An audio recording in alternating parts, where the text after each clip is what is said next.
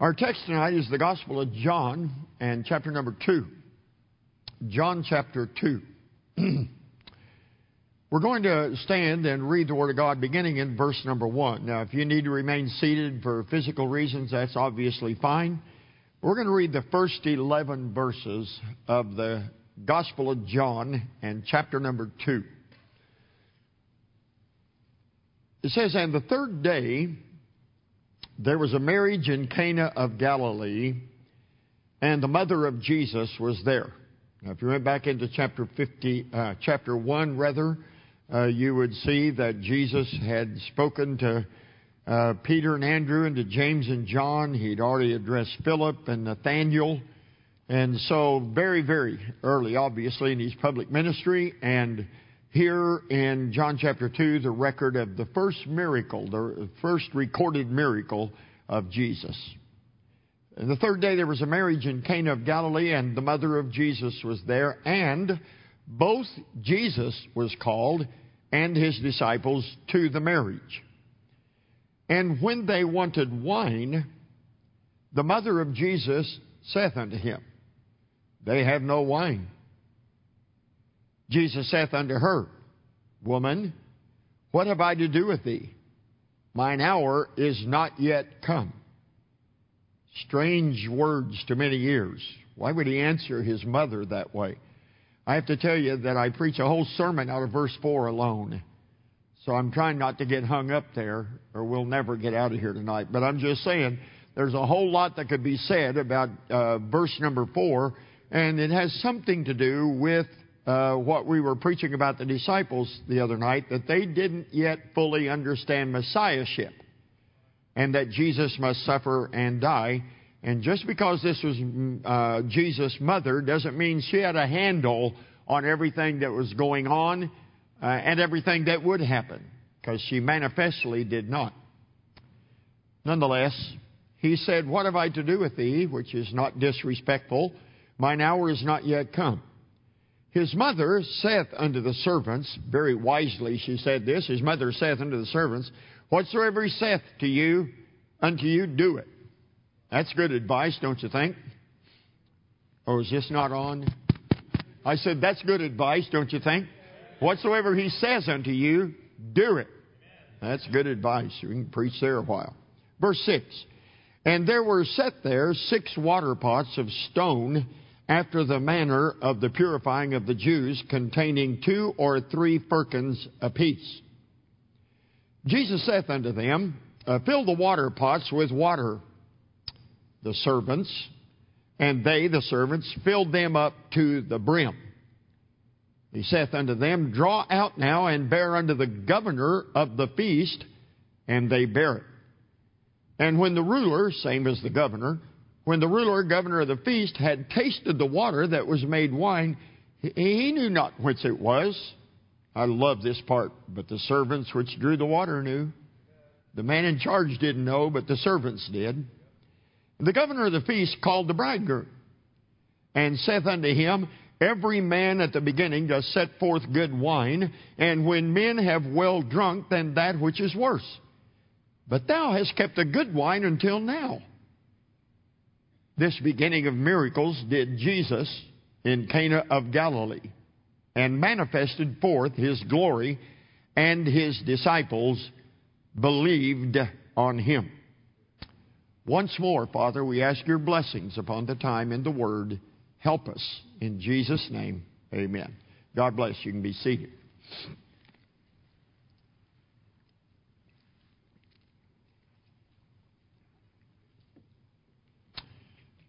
All the months are kind of running together in my mind in this pandemic thing.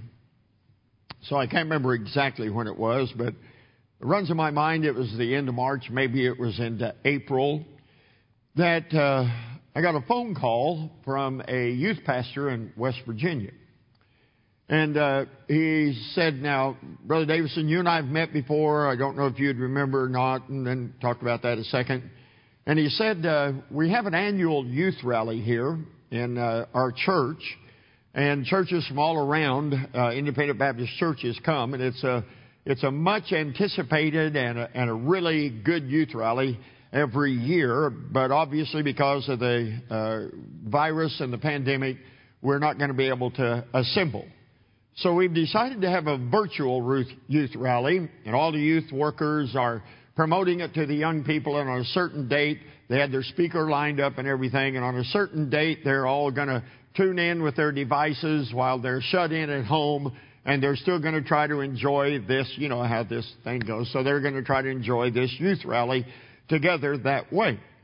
And he said, what I'm doing is I'm calling several pastors. I'm looking for pastors that have been in the ministry a while and that will just make a short video that we're going to send in preparation for this youth conference.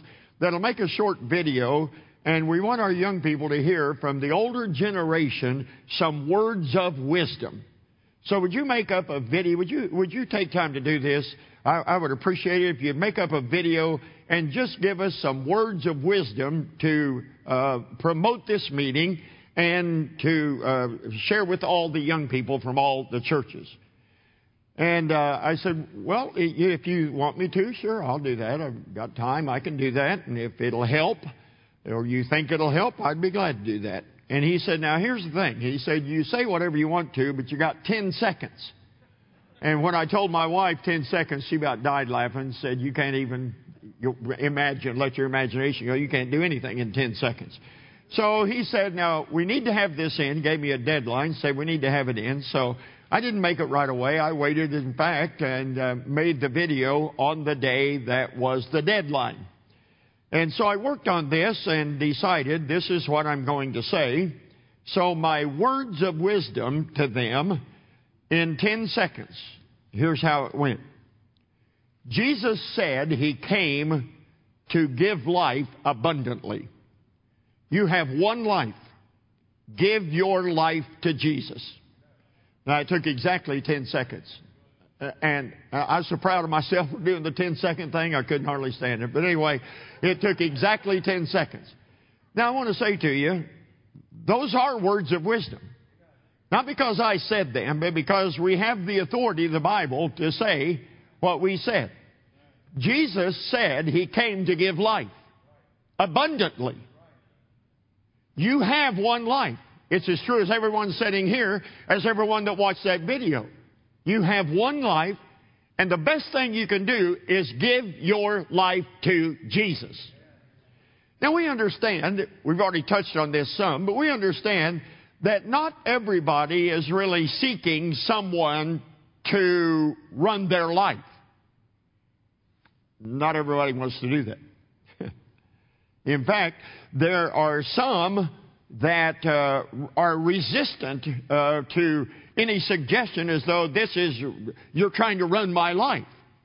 And so my wife and I have been married 54 years, and I'm still trying to run her life. Oh, no, I'm still trying to help her and suggest things along the way. And she says, when are you going to learn that I respect you as my husband and as the head of our home, but I don't want you running every detail of my life? So I talked to her about some of her diet this week. And boy, I got an ugly text with some ugly faces on it and stuff like that. So she doesn't want me running that part of her life. And every time she suggests but suggests that I do certain things, I say, quit trying to run my life. Brother Fong knows Brother Jeff Copes, or maybe he's been here. Has Brother Copes been here? And so some of you know Brother Copes, a consummate co-worker, helper, par excellent, a dear servant of God, and a friend as well.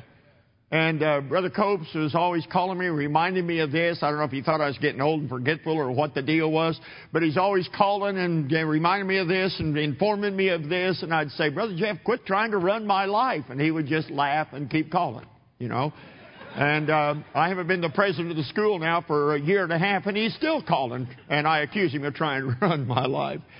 And so most people don't. There are people probably sitting right here in this room that they're a husband and wife relationship. You might have some resistance there. There might be young people that are just counting the days till they get out of the house, and nobody's going to tell them what to do. And so they go to Bible college, and somebody's telling them what to do, or join the military, and somebody's telling them what to do. But they think they're going to escape that. And they don't really. But let's stop and think a minute. As much as someone might resist that, we're talking about Jesus. Now, you would think immediately that the people of God would have a whole different attitude about Jesus running their life. But surprisingly, or not surprisingly, I suppose, to many, there are some that repel that idea as well. And they won't say it out loud, but the idea is, no, I want Jesus. I need forgiveness of my sin. I want Him to save me from my sin. I want Him to save me from hell. But take charge of my life? Well, that's not really what I'm looking for. And I think it's good we're all reminded who Jesus is. He's called in the Bible our Lord and Savior, Jesus Christ. Another one of the ways He is described is Jesus Christ our Lord.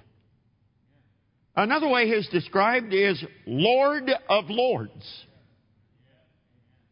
And the term Lord is a part of who He is. It may have been Tozer, I think it was, that said lordship or being Lord is not what Jesus does, that's who He is. And there are people that want to talk about Jesus.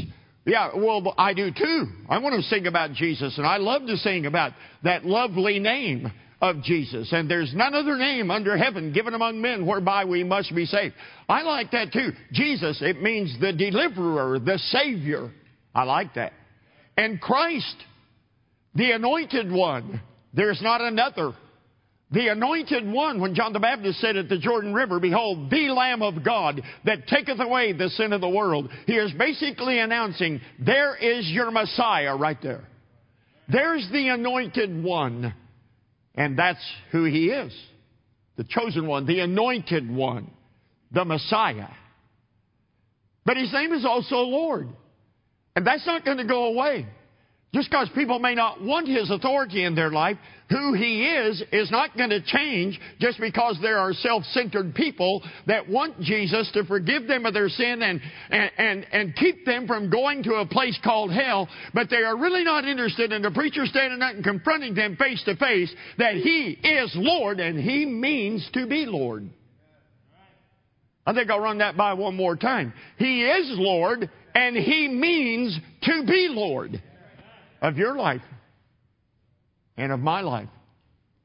Just a little reminder, Lord has to do with His authority, you know. The Lord has to do with being ruler, controller, supreme master. That's part of the definition of Lord. Supreme master. Yeah. That's who He is.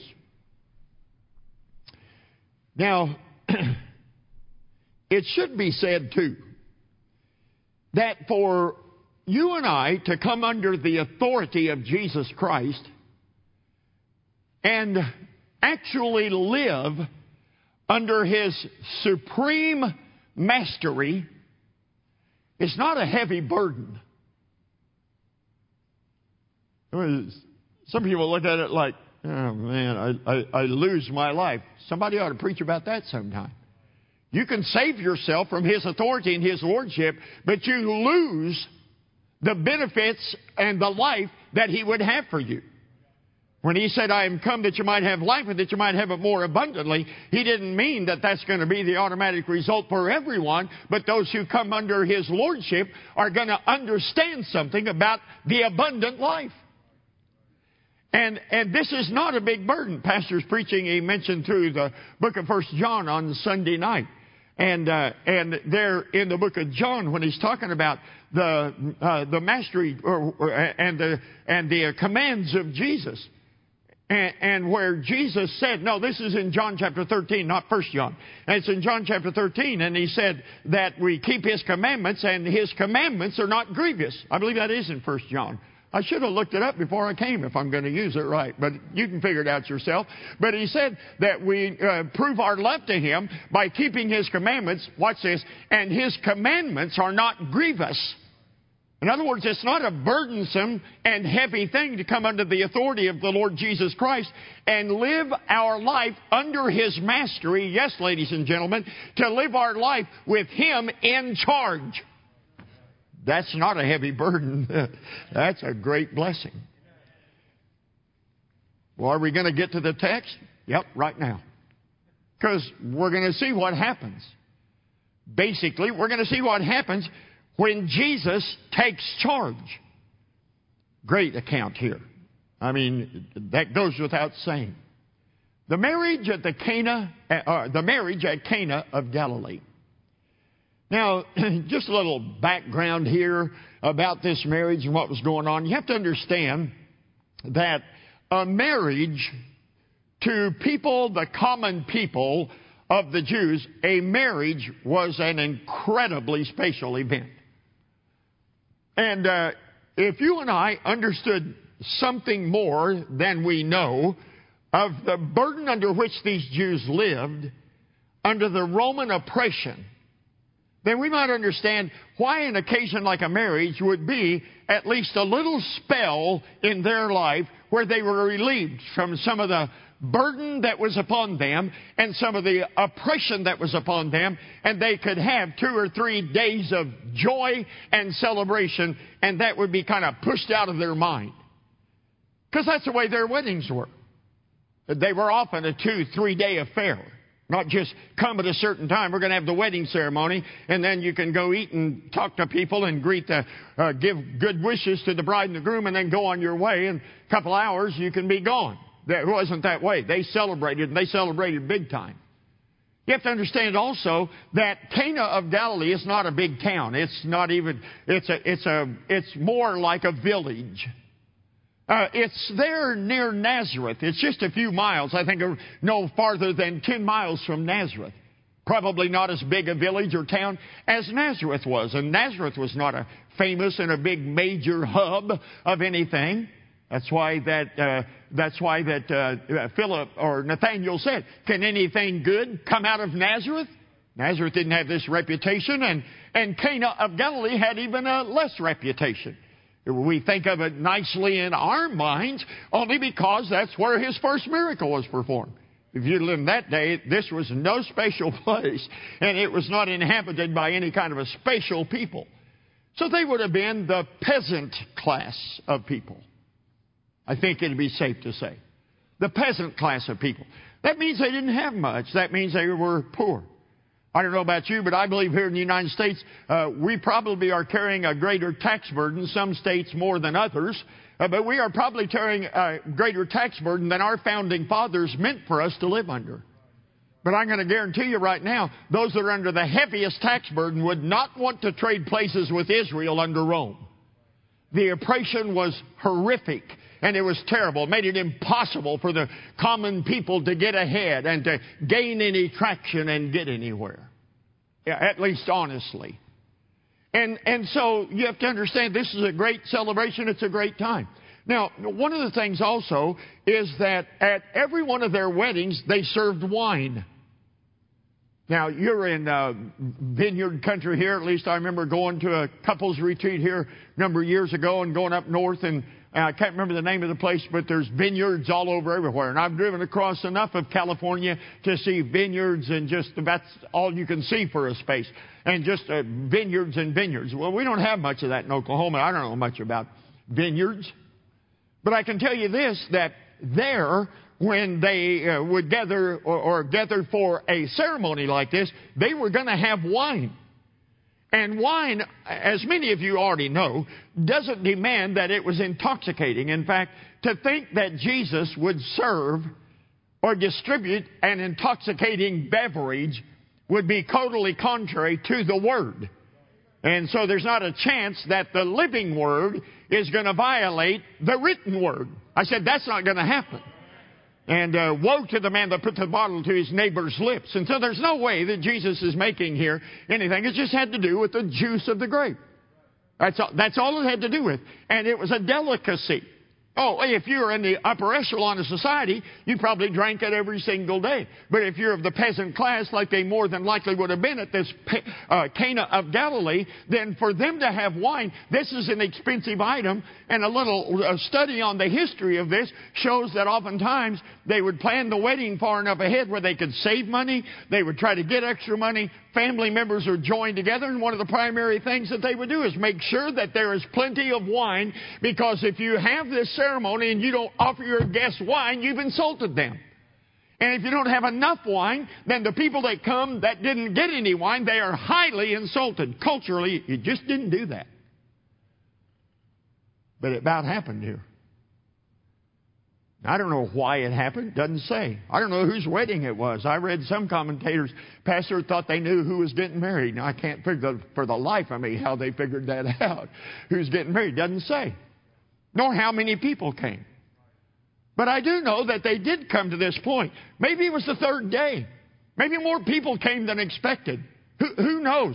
Jesus and the disciples were there. Maybe that attracted some attention even at that early stage. I don't know. But I just know that Mary came to Jesus and said, "They have no wine."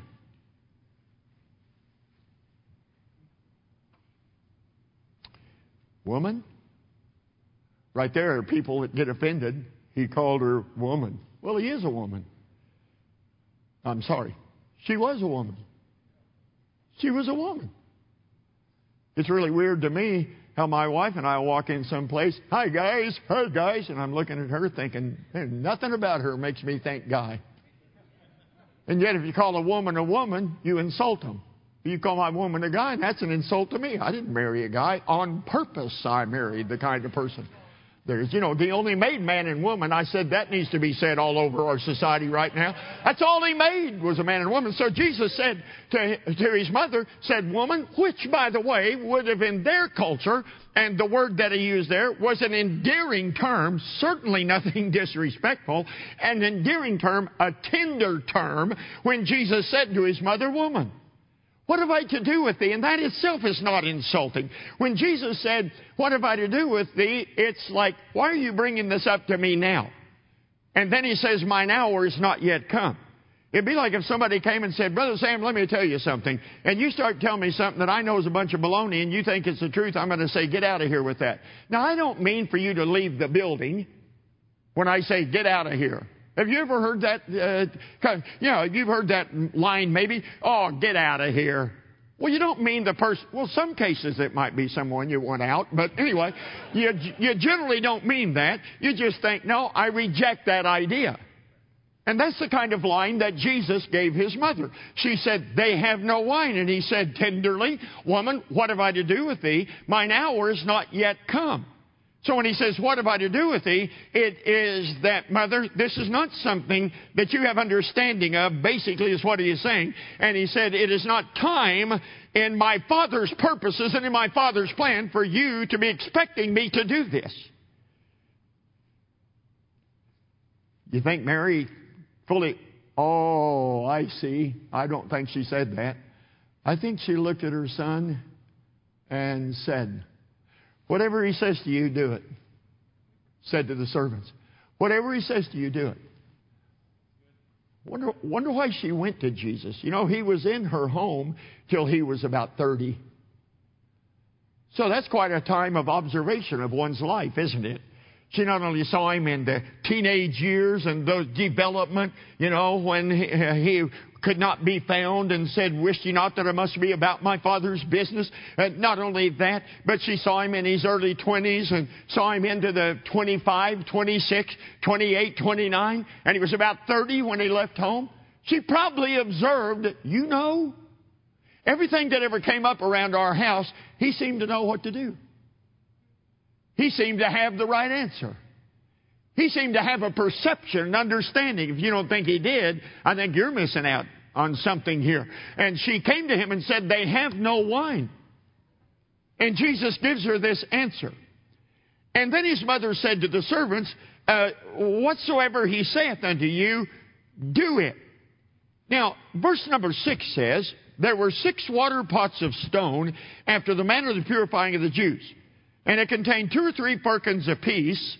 And Jesus said to them, fill the water pots. And so you go through to, well, at the end of verse number 8, they draw the wine out of the water pots, which we'll talk more about them in just a little bit, and drew the wine out, and they bear it, and then they serve that wine. Now, listen up here just a second. When Jesus takes charge, which he manifestly did, as soon as he began to tell the servants what to do, he was in charge of the whole thing. Well, they had a governor. He was in charge. Sorry, like a lot of governors, he didn't really know what was going on. Ooh, that fit in there right perfect, didn't it? Like a lot of governors, he didn't really know what was going on, but Jesus knew what was going on. And make no mistake about it, when Mother had said to the servants, whatever he says to you, do it. It was at that point that Jesus took charge of this situation.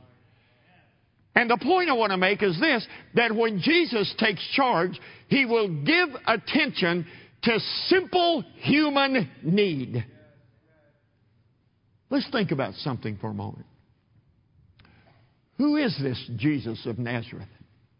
We know who he is. He is God made flesh. His name shall be called Emmanuel, which being interpreted is God with us. Isaiah prophesied and said, and his name shall be called the, Wonderful Counselor, the Mighty God. Whoa, stop right there. When this Messiah comes, his name will be called Wonderful and Counselor, the Mighty God. Every cult everywhere ought to pay attention to that. That Jesus Christ is not who they wish he was or who somebody of their leadership imagined him to be. He is who he is, the mighty God, the everlasting Father in the flesh. Here he is at a marriage in Cana of Galilee, tending to a simple human need. I don't know if that affects you or not. To me, it's amazing. You see, mentioning him being home for about almost 30 years. He was about 30 when he left. When he was baptized with John in the river and then went to be tempted and then started his public ministry. And here he is right at the very beginning of it. And did you ever stop to think that he had, now watch this, God who came here in the flesh began his public ministry at about the age of 30, and he had a window of about 3 years to fulfill his Father's purposes. 3 years. Excuse me. Let's run this by again. God came down in the person of man. And his name is Jesus. There's one God and one mediator between God and man, the man Christ Jesus. And Jesus came here as a man and had this space for about 3 years. You know how I think about it? God's given me a window of 54 years to serve him as a preacher. Well, that's a long time compared to 3 years. And though he had this very small window, watch this, to train his disciples, to prepare them, here he is at the marriage of Cana of Galilee, and to do all the work that he was going to do in all the places that he was going to do it. And here he is at marriage of Cana in Galilee, and Mary comes and says to him, they have no wine. Who would have been shocked if he would have said, at that stage, who would have been shocked if he would have said, I've come here to give life and to give it more abundantly. I've come to do my Father's purposes, and I only have a short space in which to do this. And providing wine at a wedding in a little village like Cana for an insignificant family like these peasants here is really not a part of why I came. Now, I know it's unthinkable that he would do that because we know Jesus in the Bible. But who would have been shocked at that time if he would have said a thing like that? But no, that's not what he did. When she said, they have no wine, and he answered her, then he turns immediately to the servants and goes into action. He takes charge of that wedding. And what I'm trying to show is that Jesus Christ, he gives attention to simple human need. No wine at a wedding? How big does that measure in the eternal purposes of God? Well, bigger than you would think just looking at it, apparently. I said bigger than it would look from human eyes just looking at the big picture Must have been very important because Jesus tended to this simple human need. Why did He do that? Well, see, He's going to do the miracle we're still talking about today. I get it. But why? Just put yourself back there at that time. Why did He do this? I'll tell you why He does it. And why He did and does tend to simple human need. Can I have your attention? He came here as a man. He understands simple human need.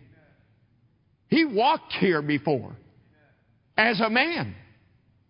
My Bible says that it behooved Him in all things to be made like unto His brethren, that He might be a merciful and faithful high priest pertaining to things of God.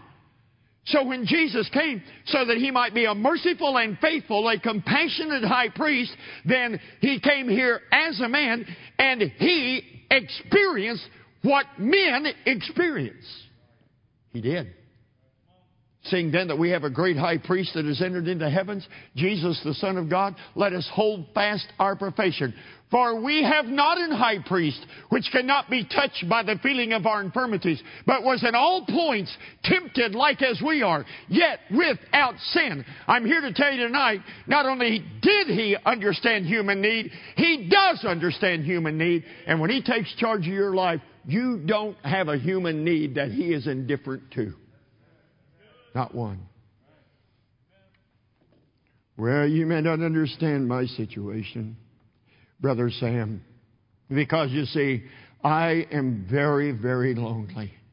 Yeah, as a pastor, I've dealt with lonely people before. But you want to talk about lonely? Jesus knew what loneliness was. They all forsook Him and fled. Judas was dead. 11 men left. They all forsook Him and fled. Peter denied Him. They all forsook Him and fled. It says it in Matthew, and it says it in Luke, and it says it in Mark. They all forsook Him and fled. Alone? My God, why hast Thou forsaken me? Was the cry of Jesus on the cross. You want to talk about somebody that knows loneliness? Jesus knows loneliness. You know why He can tend to that need? And we would tell somebody that is in the very grips of loneliness and almost despair, you know why we can teach them and encourage them to lean upon Jesus? Because more than any of us, no matter what our experience has been, more than any of us can even comprehend and understand, Jesus can help that soul and help your soul because He knew loneliness. Yes, He did. Yes, but you don't understand. I'm going through a time of real temptation. I'm tempted because I have this opportunity and that opportunity. I'm tempted to back off because I'm having this kind of pressure or that kind of pressure. I'm just tempted. Yeah, He was tempted. Come on, we talked about the temptation from the devil.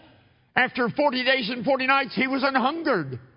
Turn these stones into bread. It is written, man shall not live by bread alone, but by every word that proceedeth out of the mouth of God. And when the disciples came, when He met with the woman at the well, they said to Him, you need to take meat. We went into town and we got bread and we got food. You need to take meat. He said, I have meat to eat that you know not of. That's what He said. Yeah, He knows what temptation is. Yes, but I've been betrayed. You want to talk about somebody that knows betrayal? I repeat, they all forsook Him and fled. Not just Judas who went out and hanged himself. They all forsook Him and fled. You want to talk about somebody that can help you when you've been betrayed? Which happens to almost all of us somewhere in the course of our life when we have this sense that we have been betrayed. And I'm not minimizing the pain of it. I know just a little bit of it myself, but I know who to take it to because He understands the most simple human need. Tempted, this is either true or not true, tempted in all points like as we are, yet without sin. Inevitably, somebody will come up and say, yeah, but what about this? Was he tempted? Well, what did he say? What does the book say? Tempted in all points like as we are, yet without sin. Yeah, but what about this? And then, what did it say? Tempted in all points like as we are, yet without sin. It's really a blessing to be able to stand before a congregation like this or a congregation anywhere and assure them, if you will let Jesus have charge of your life, then you're going to have a friend that sticketh close to a brother and doesn't, listen, you won't have a need that he doesn't understand, and you won't have a need that is he indifferent to. Jesus understands simple human need. Yeah, even some of the things that may not look that big. My wife and I started praying about 5 years ago about moving, downsizing. You live right there in town, a couple of blocks from the church, full acre of property and land, all the houses on that row. And it lived in a 2,800 square foot, about a 65, 70-year-old house. And we loved the place. Had a wood-burning fireplace. Many, many things about it I loved and I liked. But we knew that we were going to be traveling together quite a bit.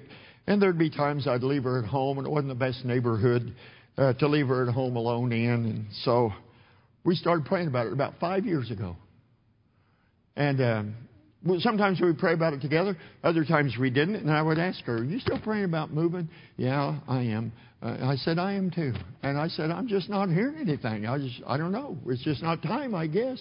So we'd go on, and then we'd pray about it some more, and some incident would happen in our neighborhood, and such as that, and I'd be concerned, and I would think, yeah, we got to do something. And then all of a sudden, of all times this summer, this late spring, early summer, this summer, I don't know. Sandra and I looked at each other and said, it's time. I said, this is probably a terrible time to sell the house, because everything's shut down, people aren't working, and such as that. It's probably a terrible time. But I said, anyway, let's go, because I'd become convinced in the previous couple of weeks and found a neighborhood that I'd like for us to live in, a retirement village that's gated. You own your own house, but it's a homeowners association, stuff like that. And so, yeah, I just started looking. I said, I believe I found her place. And I went by and showed her that neighborhood. She said, no, these are too small. It's about 1,500 square feet. I said, it's too small. No, I don't want that. I don't want that.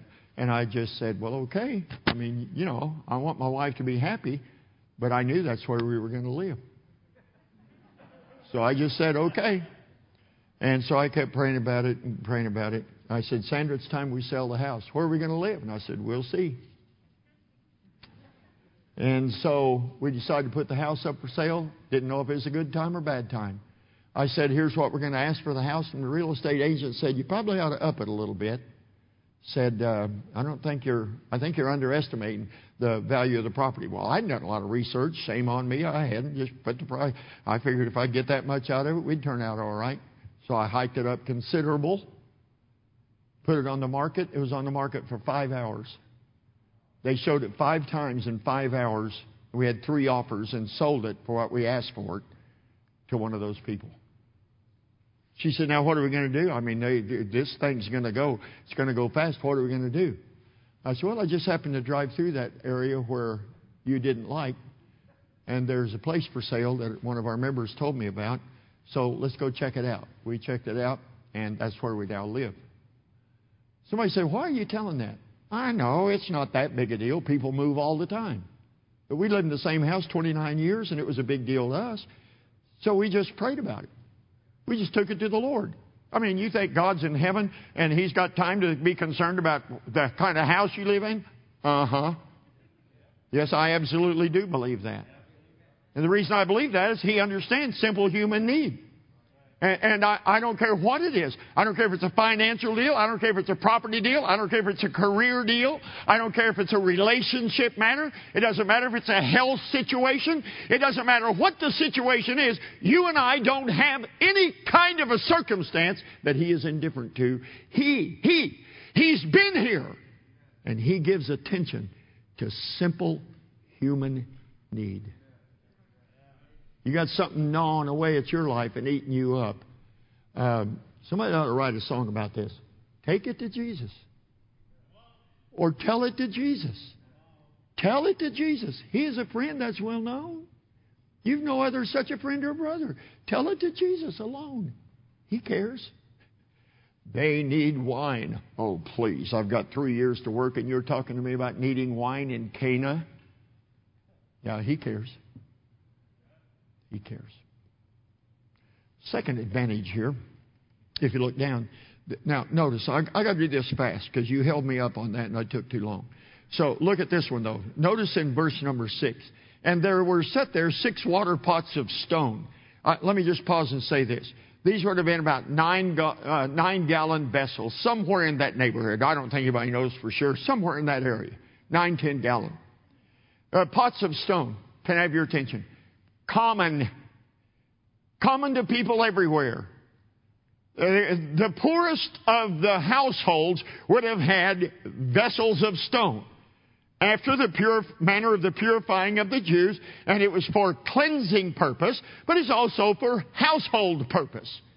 And they would have to go to a water source, and they would keep those water pots there, and they would keep them filled. Water pots of stone, it means that these are the most common of the vessels. Now, if you're in higher society, then you might have something like porcelain, or you'd have something painted, decorated, bedecked with jewels, and such as that, to make some kind of a good show. But the poor people had simple water pots of stone. And He said to them, who's them? The servants. Jesus said, Mary said to the servants, whatsoever He saith unto you, you do it. And so Jesus took the servants and put them to work. So here, excuse me just a second. Here is God come down, manifest in the flesh. It is the first recorded miracle that He does. And the instruments that He uses are pots of stone that are common to everyone, and hired daytime slaves so that they might help Him in this first miracle. See, when Jesus takes charge, He'll use who is available. He will. He will. I remember going to youth camp, hearing the preachers preach. I looked up to them like they were spiritual giants, and some of them maybe were. I listened to them preach, and they preach along this line, God can use your life, God can use your life. And I looked around and I thought, well, I don't know if I see anybody God can use. He sure couldn't be talking about me, and I don't know about everybody else here. I thought, just a teenage kid. And my dad was a sharecropper, where Davison name in our area wasn't, I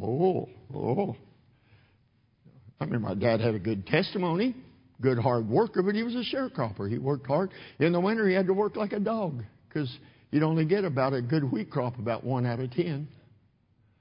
Enough to make money and not have to work in the winter like he did. Oh, yeah. And they get up there and they'd preach that. And I can just remember not having any big ambition, or just saying, I don't know what God has. I don't know if He can use my life. I don't know. But I know this, that after I came back from youth camp and made my life right with God, and I sat in that church pew and listened to my pastor preach on that Sunday night, just about 2-3 weeks after I turned 16 years of age, and I sat there and listened to him preach, I know, the finger of God came in my soul and said, Sam Davison, I'm calling you to preach. And I'm thinking, me? I like preachers. I like preaching. I can't preach. God couldn't use me. Well, there's certainly people He's used more. I can just tell you right now, I wouldn't trade the life God's given me as a servant of God and as a preacher for anything in this world.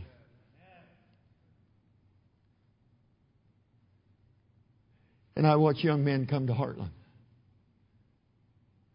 It's just so much fun when they come as boys and leave as young men. When they come as girls and leave as young ladies. You know that in almost every Bible college, numerous people here have been on the Bible college campus and had that experience. And almost everyone, you'll look at some student and you'll say, can't miss, can't miss. Talented, gifted, got all the tools, the personality. He's built right. She's right kind of spirited lady. Oh, I can't miss people. And then 10, 15 years later, you look out, and the people that are seeming to be most productive of God are seldom the people that you picked out based upon what you saw. It's usually somebody that was hardly even noticeable at Bible college, but they were yielded to God, and God took them, listen to this, because they weren't dealing perhaps with the same pride. I said maybe they weren't dealing with the same pride and the same sense of self-sufficiency. And all they knew to do was just make themselves available to God. And God says, that's who I'm looking for. I'll just use who and what is available. Seriously, the first miracle and common water pots of stone, it's what was there. Seriously, first miracle. And you've got a significant person like the governor here, and you're going to use these slaves, these hired for a day slaves. This is who you're going to use. They were there, and they were available. Let me just say something to you. If you're a member of this church, and basically, I'm not trying to be ugly. I'm not even saying there's anybody here like this. I said if. If you remember this church, and basically your life is that you come and you just kind of watch things happen, and you watch people get saved, and you watch this happen and that happen in the ministry, and people are getting baptized, and others are added to the church, and somebody's getting called to preach, and they're moving off here, and this person is going into this ministry, and that guy that I can remember when he came, and lo and behold, he's going to be a deacon, and his wife is such a blessing as well, and you just watch people. If you sit and watch it all happen, and you're not a part of it,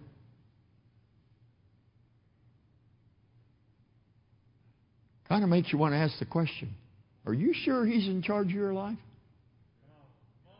Because if He's in charge, now if you're yielded to His control of your life, if He is in fact in charge of your life, He'll use you. Oh, I'm nothing but a water pot of stone. Just what He was needing right then. Did He use them? He used them. Well, who are these slaves? These guys were hired for a day. They're common. They work day to day and starve to death half the time. I mean, just who are they? They were two people that were available to Jesus. Who are you? And are you available? It's a good question. Because when Jesus takes charge, He uses simple, common vessels. This isn't like Hollywood. No, He's not looking for the most talented, the most gifted, the most attractive, the most appealing, the one with the best background, the one with the best heritage. I was telling the story at lunch about Ben Moore up in this little town in Nebraska. The town escapes my mind right now.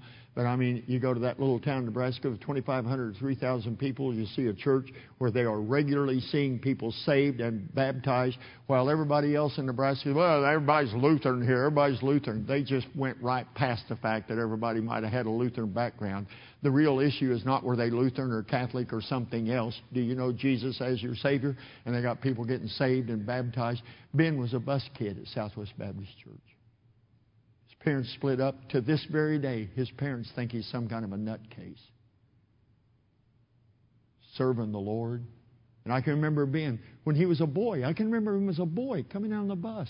I remember when he started Heartland, and how shy he was, and how he was attracted to this girl, but he just couldn't bring himself to go talk to her. Now they got 5 kids. Yeah. Just avail yourself. And God's using him in that little town. I'm telling you, it is amazing. That's the church of the town. He's the pastor of the town. It's beautiful. Sure, God will do that. You make yourself available. And then notice this last thing.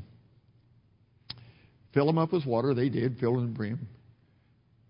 Called the governor, told the servants, draw the water. They drew the water out of the vessels. And it was wine. Now take it to the governor of the feast.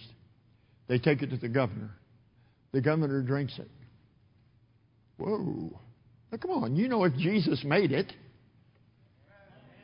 the best wine any of them ever had. It's like when He made the bread there and the coals and the fish when the disciples had been out fishing. I bet that was the best they ever ate. Jesus fixed it. But anyway, comes the wine. He says, oh, my goodness. And He goes to the bridegroom and He says, I can't believe what you've done. What have I done? Well, what you've done, I mean, everybody else, they start out with the good wine, and then through the process of time, it gets to be the worst wine that's served. Probably because they are afraid of running out and they water it down and weaken it. And it loses some of the quality. But you've saved the best till now. And the groom, who is the key man of the whole thing, the bride wasn't the key person of their weddings. I wish I'd have got married over there, actually. Because the groom was the focal point of the whole thing. And He says, you have saved the best till now. Now, it doesn't say He said this, but I'm sure He said, yeah, well, Barney Fife time. Yeah, that's the way I do things. Or He might have said, I did. Because he didn't know what was going on. The governor of the feast didn't know what was going on. And the groom himself did not know what was going on. But Jesus knew. Oh, yeah. The people that had yielded themselves to Him, the servants, they knew also. Some of the most well-read and people who comprehend the times and the days are not sitting in public office somewhere. And they're not sitting behind big fat desks. Some of them are sitting in church pews and they love their Bible and they read their Bible and they understand their Bible and they understand the times better than people that are supposed to. Simple servants. And listen to this. When Jesus is in charge, things may start here, but it goes this way. Excuse me. Without Jesus, the natural human inclination is, oh, this is good. And then it goes downhill. Okay, I'm going to run that by one more time. The natural human inclination is, it seems so good, and then it goes down. But with Jesus in charge, it may be good, but it only gets better. So that He is saying to him, you have saved the best till now. Now, hold on just a second. I'm not Joel Osteen. I'm not just trying to preach something positive. Let's end the meeting with everybody feeling like they're a champion. That's not where I am. I'm not interested in that kind of stuff. I'm just telling you what the book says. That we learn something here about when Jesus is in charge, because when He is in charge, you can see very, very clearly that things get better and better as the thing progresses on. And that's what He will do with your life. I said, that's what He'll do with your life. That's what He'll do with your life. That's what He'll do with your children. That's what He'll do with your marriage. That's what He'll do with your service at church. That's what He'll do with your whole life. If you will give Him control, you'll think it just gets better and better. I'll never forget the lady in West Virginia a few years ago. You know Thomas Shepard. He was pastoring out there, and I preached a revival meeting there. And at the end of the meeting, it was a Sunday through Friday night affair. And so at the end of that meeting, this lady came up and she got a hold of my hand and said, young man. And I said, could you say that again, please? I haven't heard that much lately. She said, young man, I'm an 88-year-old mother, grandmother, great-grandmother. And she said, I don't have many days left, but I've never loved Jesus more. I've never loved the Bible more. I've never loved souls more. I've never loved missions more. And she said, I promise you, till the Lord calls me home or I don't have a mind, I'm going to pray for you every day. That's what I'm going to do. Now, here's a lady, 88. You could tell time had taken toll on her body. You could tell when she walked away, she used a cane and needed a little help. You could see that she was somewhat fragile. But she wasn't saying, well, it's about over for me. No. Jesus, look at me a second, was so central to her life that she just couldn't see anything but joy, blessing, goodness. I can tell you right now, at 88, her life was still going this way. No, and you've met people like that. You know people like that. There were probably some that are my age or above that are like that in this room tonight. Praise God. That's a reality. That's a reality. And people start out without God. I can do this. I can do this. I was sharing a testimony of someone dear to me, to the pastor today, and kind of took off on his own journey. And sort of like he's saying, I can live my life my way. I'll be fine. And for the longest time, he thought, see, if God was against this, I don't know it, because He hadn't done anything to me about it. And all of a sudden, his world caved in. And now, when he came to this place, when he realized, I've been on my own. Jesus has not had charge of my life. I have not been in love with Jesus Christ. And he went through the darkest valley that he could possibly imagine. I mean, a dark valley. Oh, like Paul saying, don't sail this ship. What does a preacher know? And they sailed, and the south wind was blowing softly. Is everybody with me here? But the next thing you know, they're in the midst of a storm that, but by the grace of God, would have taken every one of their lives. And they were saved by riding the boards to shore of the broken up ship that had been completely destroyed. Starts out good, the south wind's blowing softly, and then down she goes. You know, Pastor, wouldn't surprise me at all. Now, I'm going to use my imagination here just a little bit. If you don't like it, just check it out. Don't worry. Wouldn't surprise me at all if you and I or some of us get to pass each other on the way to heaven at the rapture. We don't hear each other saying, Jesus, you've saved the best till now. Can somebody join me and say, it won't be a bad thing when Jesus comes and we leave this old world? That's going to be a good thing. And it wouldn't surprise me if on the way up, when we leave this world, we're not saying, you've saved the best till now. And then we'll go to be with the Lord. In there's going to be the judgment seat of Christ. Oh, that's something we ought to talk more about. But when the judgment seat of Christ is done and everything is settled at the judgment seat of Christ, then I believe we're actually going to sit down at the marriage supper of the Lamb, and we're probably going to sit there and say to each other, my soul, has He saved the best till now, or what? Can you believe where we are? Can you believe what has taken place? And then one day Jesus is going to say, it's time, and He'll mount that white horse, and He'll come back down here to place final judgment at the end of the to begin the 1,000-year reign upon this earth. And we're going to come and reign upon this earth with Him. And it wouldn't surprise me if on the way down and all the time we're here, we're not saying to Him, Lord Jesus, you have saved the best till now. And at the end, the devil's going to be judged, cast into the lake of fire where the beast and the false prophet are. We are ushered into the eternal kingdom, and I don't know but what forever we'll be saying, Lord, you've saved the best till now. See, He said, I am come that you might have life abundantly. You have one life. Give your life to Jesus. Not sorta, completely. Not somewhat, completely. Give your life to Jesus. When He takes charge, it doesn't put us under a burden. I said, when He takes charge, it doesn't put us under a heavy burden. His yoke is easy. His burden is light.